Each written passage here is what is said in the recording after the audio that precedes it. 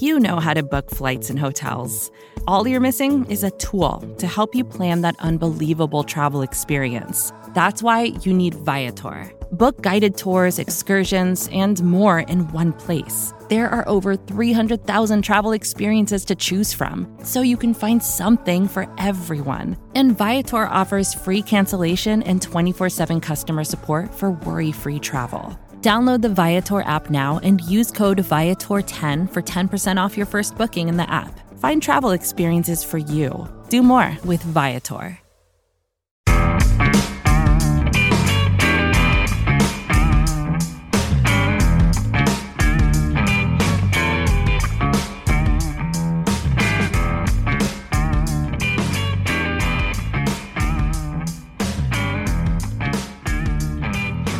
Hello, Giants fans, and welcome to your Valentine's News podcast for Friday, October 7. A couple days before your New York Giants head to London to face the Green Bay Packers.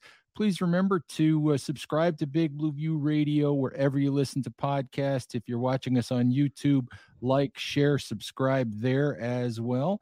All right, to help us break down Sunday's Giants-Packers game, here to help us do that is Paul Noonan of SB Nation's Acme Packing Company. Paul, thanks for hopping in. Oh, thanks for having me. So I got to start with this. I'm not a big fan of these international games, and it has nothing to do with 9:30 in the morning, any of that stuff. For me, it has to do with the competitive balance of it, the quality of the games that we see sometimes. And the biggest thing is simply this. One of these teams, and in this case, it's the Packers, one of these teams loses a home game that fans have paid for. So I get annoyed by that. What's your feeling? What's the feeling in Green Bay? I think everybody agrees with that, especially losing a home game.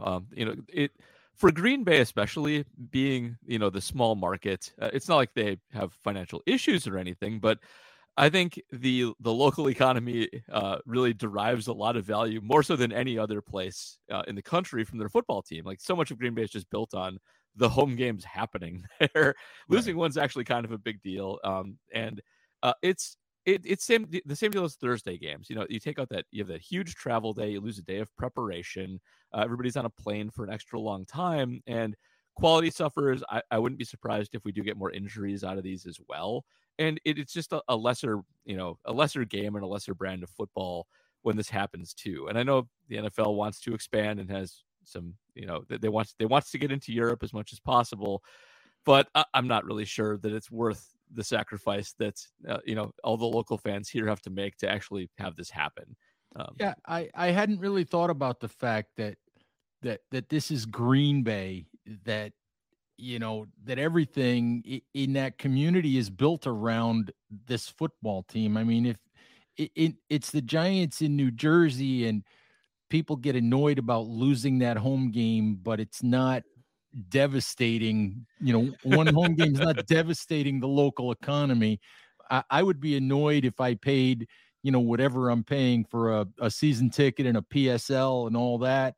But but but I hadn't thought about the economic impact in that area. Yep. I think it's one of the few areas where the stadium deal actually does make sense. It's just a lot of the community in Green Bay is based on it, and it's not like it'll devastate them. I mean, when they don't have a playoff game, it's not like the whole town crumbles, but it does matter. People have houses near Lambeau Field where they charge for parking, and one game materially affects them. And those businesses, those bars that are around there, are really based on the Packer crowd more than anything else. So it matters.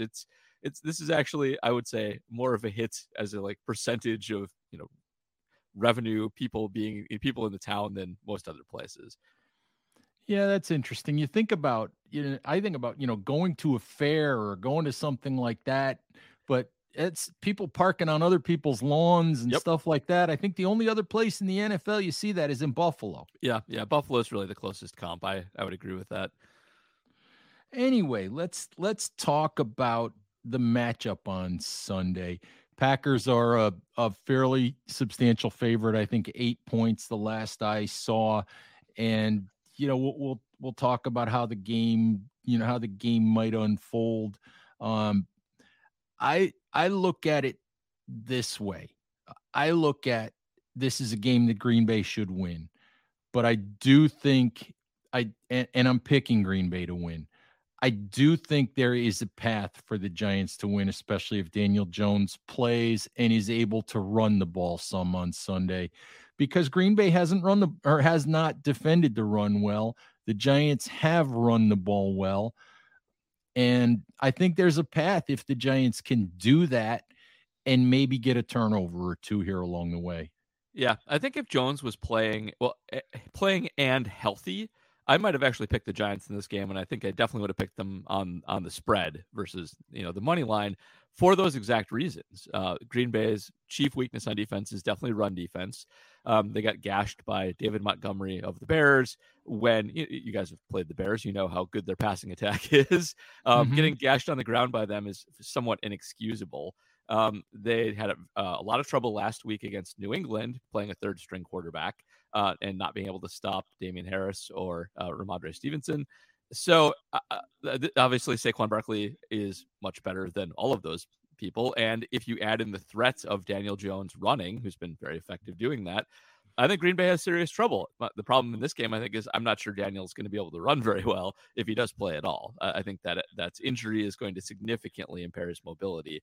So I'll be picking Green Bay too, but that's the best way to attack them. And if Saquon Barkley breaks off, 1 or 2 or 3 big runs, the Giants, I think, can still hang around in this game. Yeah, it's interesting, and so much does depend on Jones' mobility, to be honest. But I was able to go to practice on Wednesday, and we were all surprised at how well Jones was moving around. I'm convinced the Giants won't say, is this a high ankle sprain, a low ankle sprain, what it is. I mean, in Brian Daboll's world, if you're not on IR and you have something, an injury of some sort, you're day to day, and you have a knee or you have an ankle or you have an elbow or you have a shoulder, and that's all the information that you get. But we watched him move around, and he moved pretty well, side to side, moving to his right, moving to his left. He didn't look like a guy that was laboring with an ankle issue at all. So I think there's a possibility that the running game, that the quarterback run, could be part of the Giants offense on Sunday. Okay. That would be a huge difference if it was. So, yeah, considering the state of the Giants passing game, considering that only the Bears make the Giants look like they have a good passing game, I think you're right. Now, I do think that the Packers will have a good amount of success on offense as well, for kind of the same reason. The Giants' advanced stats on run stopping are not great themselves. And I looked at their splits a little bit. They've had some success, against certain running backs, but they will be running up against one of the NFL's best running backs as well, in Aaron Jones, and a Packer line that's getting healthier and getting better in the run game every week too.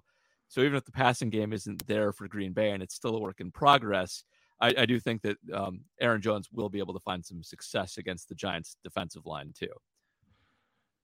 One of the weak areas for the Giants this year has been wide receiver. Obviously, we've seen Sterling Shepard go down with a season-ending injury.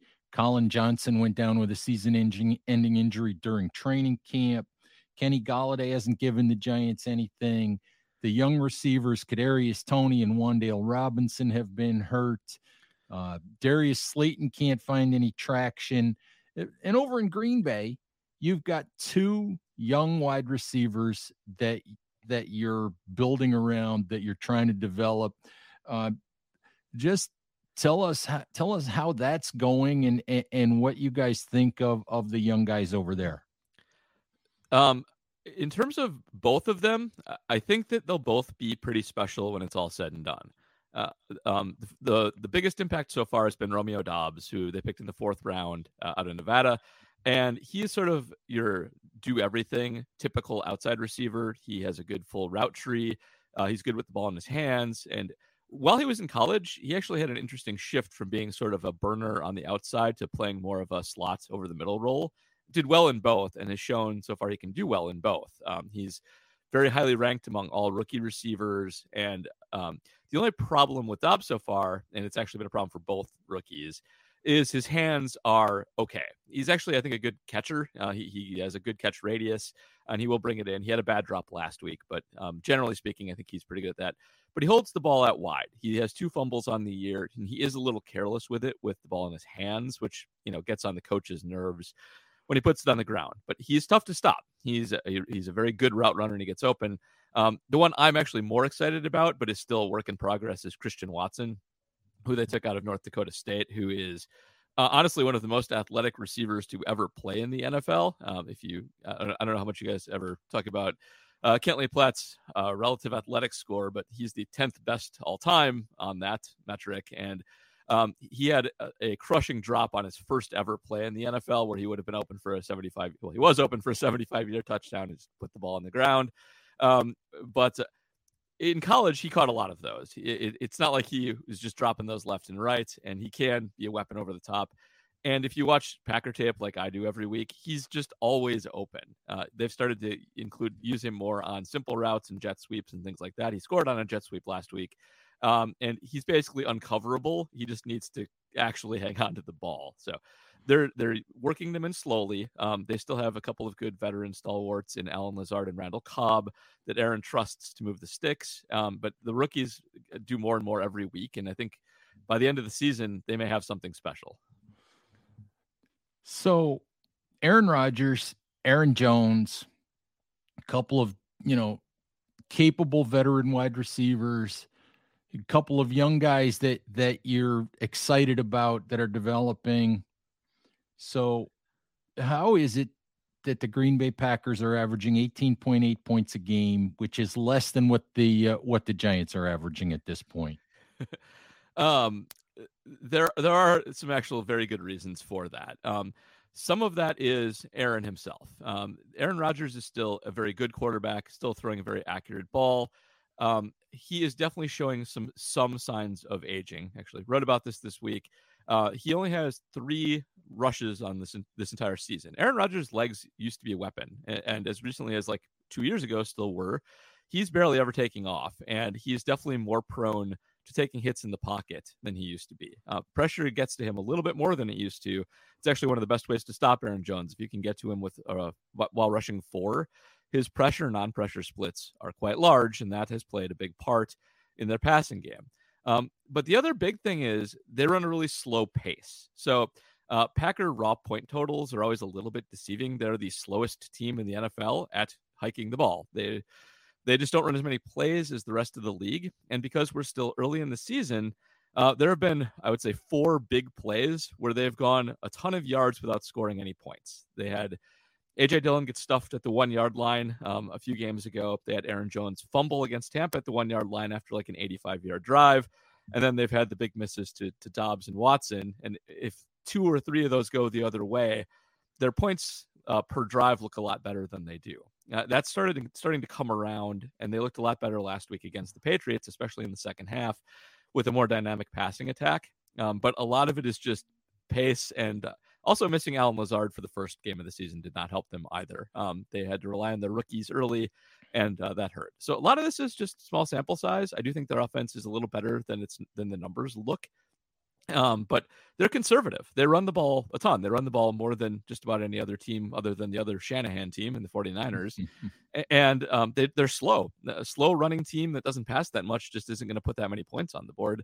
If they get behind, I think you'll start to see it look a lot different. Well, Giants fans would say, you guys just go right ahead and struggle with those things for one more week. And they might. That is very possible. It's going to be – the Packers do not get very creative when they have to travel. They have a lot of trouble when they have to go to the West Coast at putting together a solid game plan. And I suspect that they'll look very vanilla in this game. And if they do struggle like they have the last 4 weeks on offense the same kind of way, I won't be that surprised. Interesting. So tell me, what should we know about this Green Bay defense at this point? The numbers would suggest that they struggle against the run. but the numbers would also suggest that Rashawn Gary is turning into a monster. So just tell us a little bit about the Packers on that side of the ball. It's actually a really good defense. It has a couple of glaring weaknesses, but they're not bad weaknesses to have. And I don't think they really care if they get run on that much, as long as it's controllable. They were the worst run defense in the league last year, and they paid for it. Now they're like a bottom third, and it's really not that bad. The main reason they're a bad run defense is Dean Lowry on the defensive line. You can run at him all day. He is not a good run stopper, and you can do some damage there. They will pull him out every once in a while in favor of Devontae Wyatt, and they get a lot better when they do that against the run, but they give up some pass rushing. Their other problem is Quay Walker, their rookie linebacker, who definitely gets caught a little bit in over pursuit and is a little bit of a lighter linebacker. He's good in coverage, but he's still learning. He gets out of position, and he can get bullied at the point of attack for sure. That's really what their weaknesses are there. Other than that, they're not too bad. And like you said, Rashawn Gary is a monster. He is, I think, second in the league in pressures. I think he's second in sacks. One of the Boses, I think, is better, but that's it. And he basically single-handedly won that game to a large extent last week. He is truly come around to be one of the best defensive ends in football. Preston Smith on the other side is also very, very good. It's a very fearsome duo, and if you don't get the ball out quickly against the Packers, you are going to pay for it. Kenny Clark in the middle is also an excellent pass rushing defensive tackle, and so they have a great trio to stymie passing games. And the secondary for the Packers is also really good. They're missing, I think they'll be missing Jair Alexander one more week, who has a groin injury, but their other starters, Rasul Douglas and Eric Stokes in his second year, they make an excellent trio. They can lose one of them and not suffer too much for it. It's a tough team to pass against. If you get behind on the Packers, you really will be in some trouble. Last thing for you, Paul. You talked a little bit about Aaron Rodgers, finally maybe sort of beginning to show some signs that he's not a young quarterback anymore. The Packers are in, as long as Rodgers is playing, the Packers are in that Super Bowl window. Is this, as Rodgers starts to get older, is this a Super Bowl or bust kind of season for Green Bay, where it's not a success if they don't at least get there? I don't think you can say that definitively, but it's close. I think he's probably got at most 1+1, so one more season left in him after this year, but it's winding down. And when quarterbacks' mobility starts to decline, the bottom can fall out pretty quickly on the rest of their game. If you go look at sort of even non-rushing quarterbacks, if you kind of look at their scrambling yards, it's usually a harbinger of bad things to come. So I'm not sure Aaron's whole heart is in the game anymore. He does a lot in the offseason. He is a celebrity in addition to being a quarterback, for better and mostly for worse. And I do think that this is kind of it. They get, I think, at most one more bite at the apple here. And if they don't win it this year, it's going to, I think, be a transition sooner rather than later. Yeah, Aaron does sort of run the Pat McAfee show. He does. It is. I don't know what Pat would do if he didn't have him. He would certainly have fewer viewers. Yeah, McAfee is the official Aaron Rodgers reporter / mouthpiece, I guess. That is the sounding board. That is where he goes. All right, Paul, I appreciate the time. Thank you very, very much. Giants fans, thank you as always for listening. Please stay safe out there. Take care of each other, and we'll talk to you soon. Bye-bye. First thing in the morning, as soon as you wake up, the to-do list starts. Does the car need gas? Hopefully those leftovers are still good. Why did I get CC'd on Mom? No.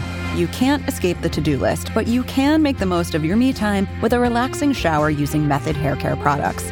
Try Pure Peace Volumizing, Simply Nourish Moisturizing, or Daily Zen Shampoo and Conditioner for daily use. All formulated with long-lasting fragrances and are safe for color-treated hair. Reconnect with the best version of yourself. Visit methodproducts.com to unleash your inner shower.